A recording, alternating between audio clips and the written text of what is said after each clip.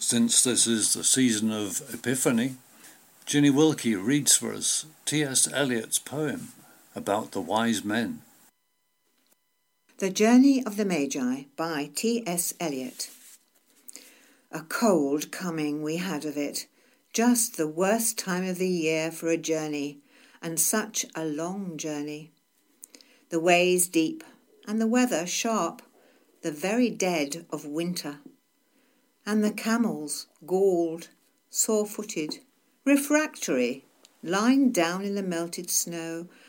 There were times we regretted the summer palaces on slopes, the terraces, and the silken girls bringing sherbet. Then the camel men, cursing and grumbling and running away and wanting their liquor and women, and the night fires going out and the lack of shelters, and the cities hostile, and the towns unfriendly, and the villages dirty and charging high prices. A hard time we had of it. At the end we preferred to travel all night, sleeping in snatches, with the voices singing in our ears, saying that this was all folly. Then, at dawn, we came down to a temperate valley, wet below the snow line, smelling of vegetation, with a running stream and a water mill beating the darkness, and 3 trees on the low sky, and an old white horse galloped away in the meadow. Then we came to a tavern with vine leaves over the lintel, 6 hands at an open door dicing for pieces of silver, and feet kicking the empty wineskins. But there was no information, and so we continued, and arrived at evening, not a moment too soon, finding the place.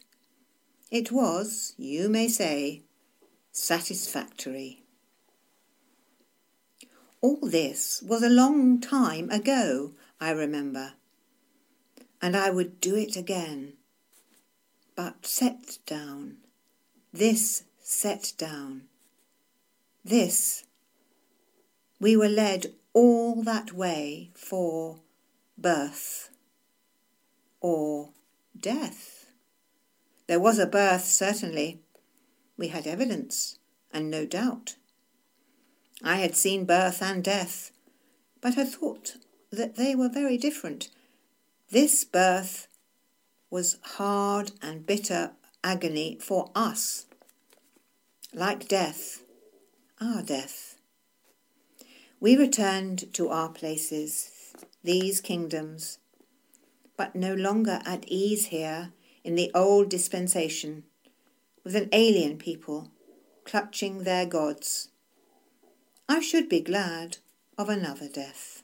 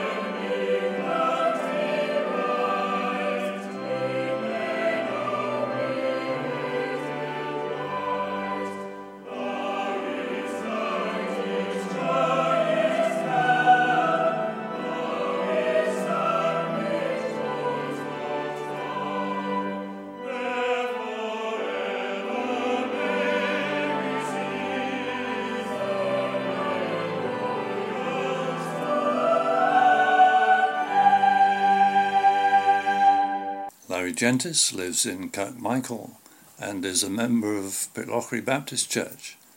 Today, Larry imagines himself to be Herod in his dealings with the wise men. If you want to be king, you've got to play a game called King of the Mountain, and play it well if you want to remain king. The rules? Simple. Anyone who tries to keep you from reaching the top, you throw them off until you reach it. Then it gets even simpler. You throw off anyone who tries to throw you off.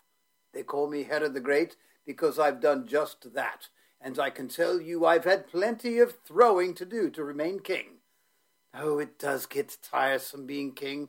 Everyone thought they'd seen the last of me when the Romans invaded, but sometimes throwing someone off the top of the mountain isn't achieved only by brutish force.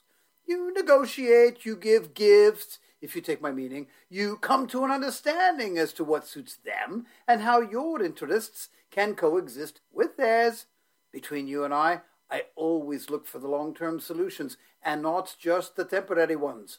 And I foresee the day when the Romans will be just a distant memory. In fact, the Romans are easy to please alongside the Jews. The stories I could tell you about this ignorant religious rabble could fill the library of Alexandria. They're fanatical about their God and his law, and like it or not, I've got to keep good relations between my government and their ruling council. Their tiresome squabbles about the rules and temple traditions seem never-ending. One day, 3 wise men from the east came to Jerusalem, and these men were highly regarded for their knowledge of the stars, science, and medical matters. They were men of some consequence, not to be shunned or ignored, and they were asking where they could find a king of the Jews. A supplement of information might be helpful for you at this point. In the Holy Book, the Torah, it is written in many places that God was going to send a Messiah or Savior who would rescue the Jewish people from their sins, and a sort of heaven on earth would be the result. So these wise men came to Jerusalem claiming that a star from the east was seen, announcing the birth of this Messiah or king. So I did my own private inquest as to the veracity of these claims, summoning the chief priests and scribes as to where this Messiah was supposed to be born. They answered me thus: in Bethlehem of Judah. This is what has been written by the prophet Micah. And you, Bethlehem, land of Judah, are by no means least among the leaders of Judah, for out of you shall come forth a ruler who will shepherd my people Israel. So there it was. There was the trigger word, ruler. I will entertain no other ruler, which is just another word for king. Remember, the game of the mountain. I will let this low-life rabble of religious idiots do what they wish, as long as they don't threaten my rule. When these wise men came to see me requesting assistance, I said to them, go and search carefully for the child, and when you have found him, report to me, so that I too may come and worship him. Well, as you have guessed, I had no intention of worshipping this usurping child. He would be quickly and quietly disposed of. However, as time went by, these men from the east didn't turn to Jerusalem and report to me where this child was. They had tricked me and gone their way after visiting the child and his family, giving them expensive gifts. That enraged me, and if I ever see those so-called wise men again, they'll not do it a second time, I can tell you that. I had to act quickly and boldly, so I summoned my military commanders to the palace. Your orders are to encircle Bethlehem and the surrounding regions, letting no one in or out until you've accomplished the mission, which is to kill any babies under the age of 2 years old. That'll be all. Report to me when you've cleared the area of all of them. I could see the horrified looks on the faces of my commanding officers. Some of them wanted to protest, but they didn't dare. In their eyes, killing babies wasn't what they were trained for. But if you protest an order from the king, there's only one result, and that's execution. One thing in leadership is to never show weakness or hesitation. As I expected, the commander of the region came to me with a glazed look in his eyes, announcing that the mission was accomplished and that all the children from the age of 2 years old and under were now dead. If you think me a monster, so be it, But just think what would have been my fate if I were no longer wielding the scepter of power. What do you think these peasant swine would do to me? Have you thought of that? Also, it's often easier to get power than to hold on to it. So I continue to play the game. The only game that works for me is King of the Mountain.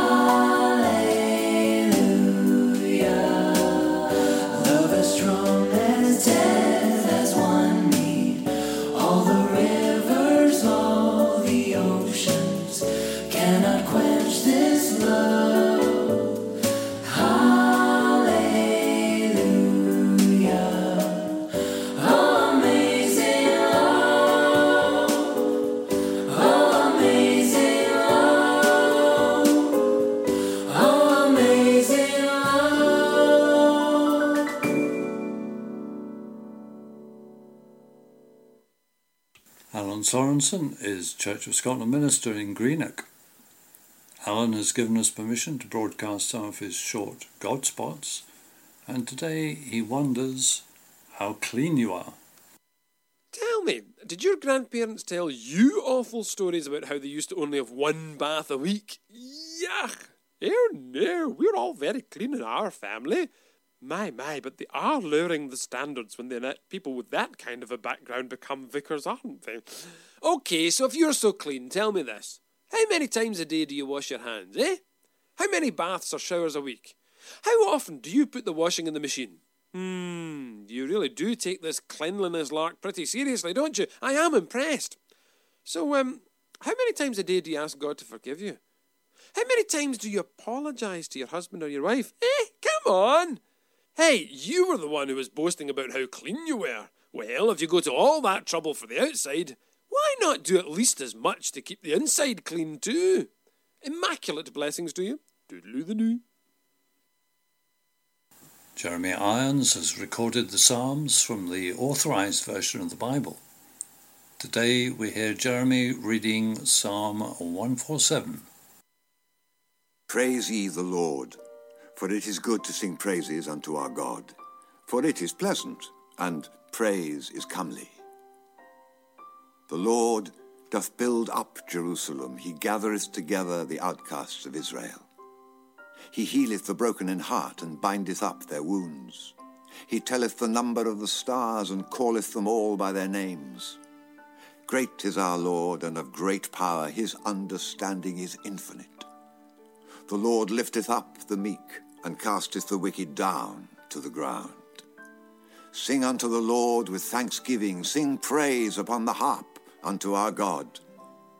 Who covereth the heaven with clouds? Who prepareth rain for the earth? Who maketh grass to grow upon the mountains? He giveth to the beast his food, and to the young ravens which cry. He delighteth not in the strength of the horse. He taketh not pleasure in the legs of a man.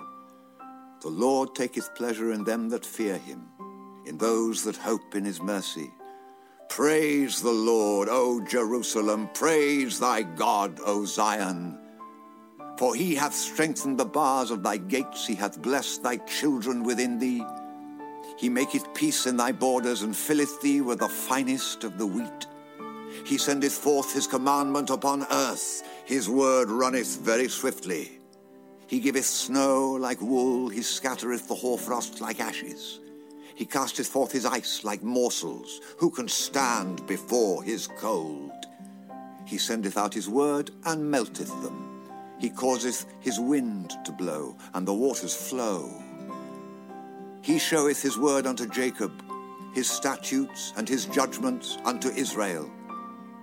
He hath not dealt so with any nation, and as for his judgments, they have not known them. Praise ye the Lord. Praise ye the Lord.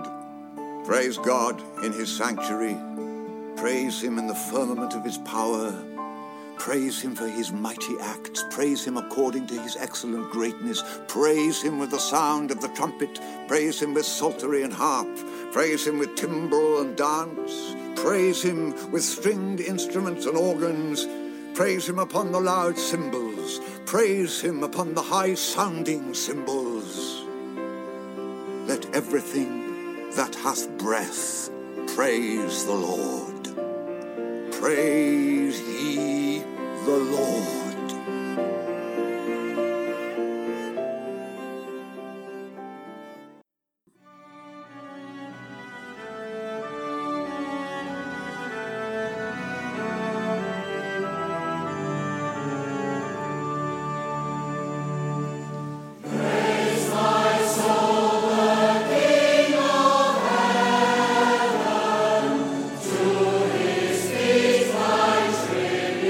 Bring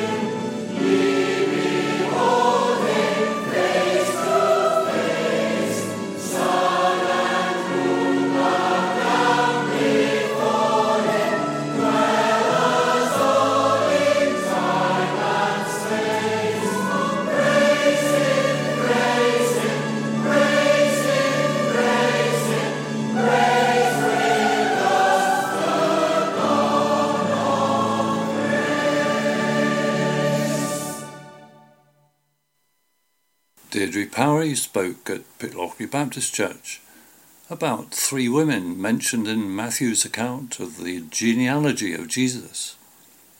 Today we hear about Ruth. Ruth. Do you know that feeling when you realise that pain in your chest is your heart actually breaking? When you've cried for so long that your tears have scarred your face? Then you'll know Ruth's story. One day, married, so provided for and protected, surrounded by family, expecting any day to become a mother, the future looks bright.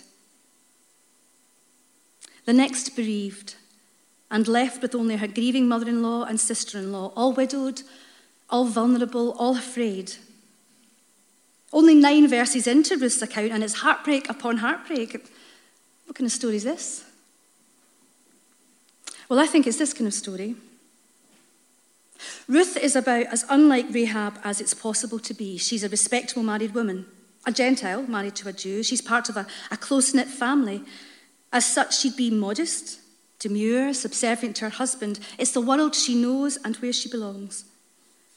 And then one day all that changes. With the death of her husband, she loses not just her life partner, but the future she'd imagined for herself.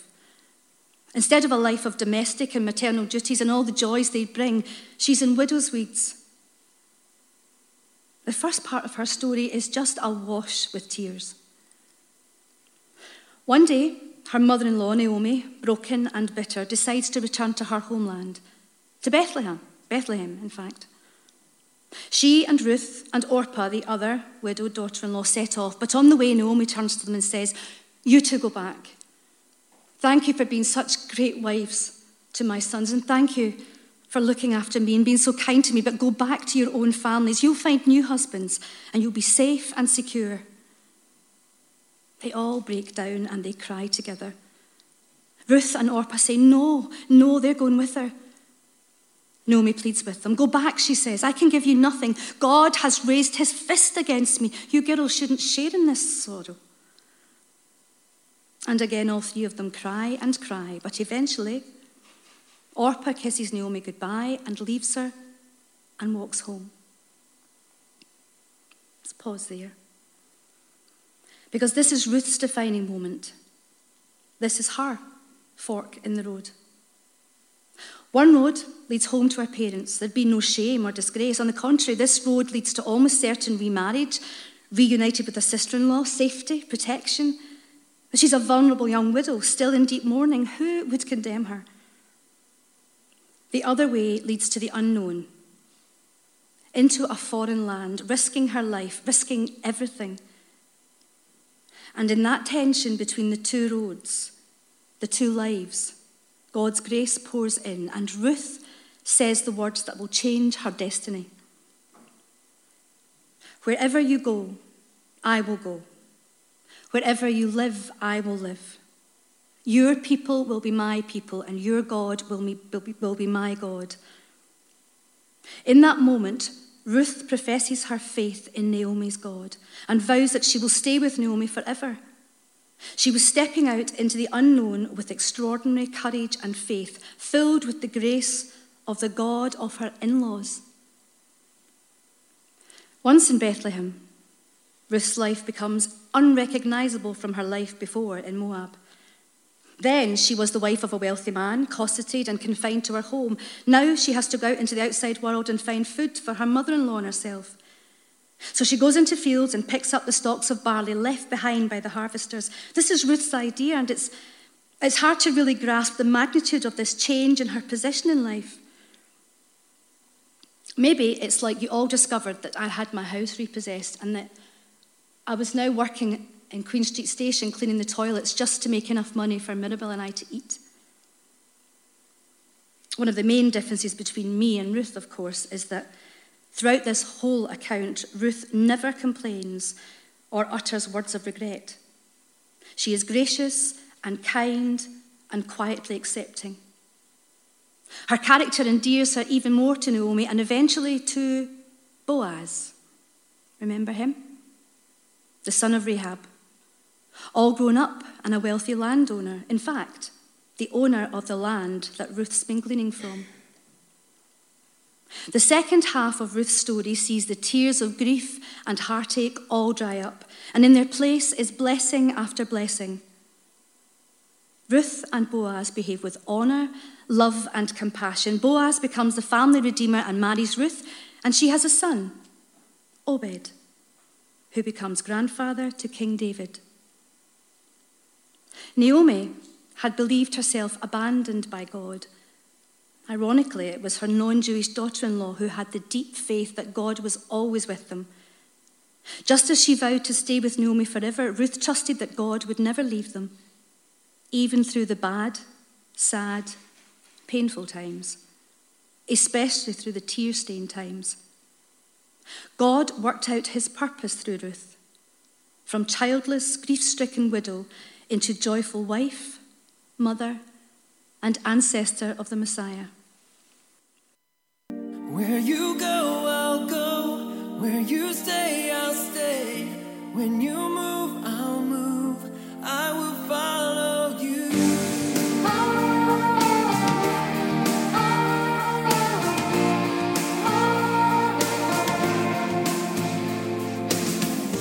All your ways are good. All your ways are sure. I will trust.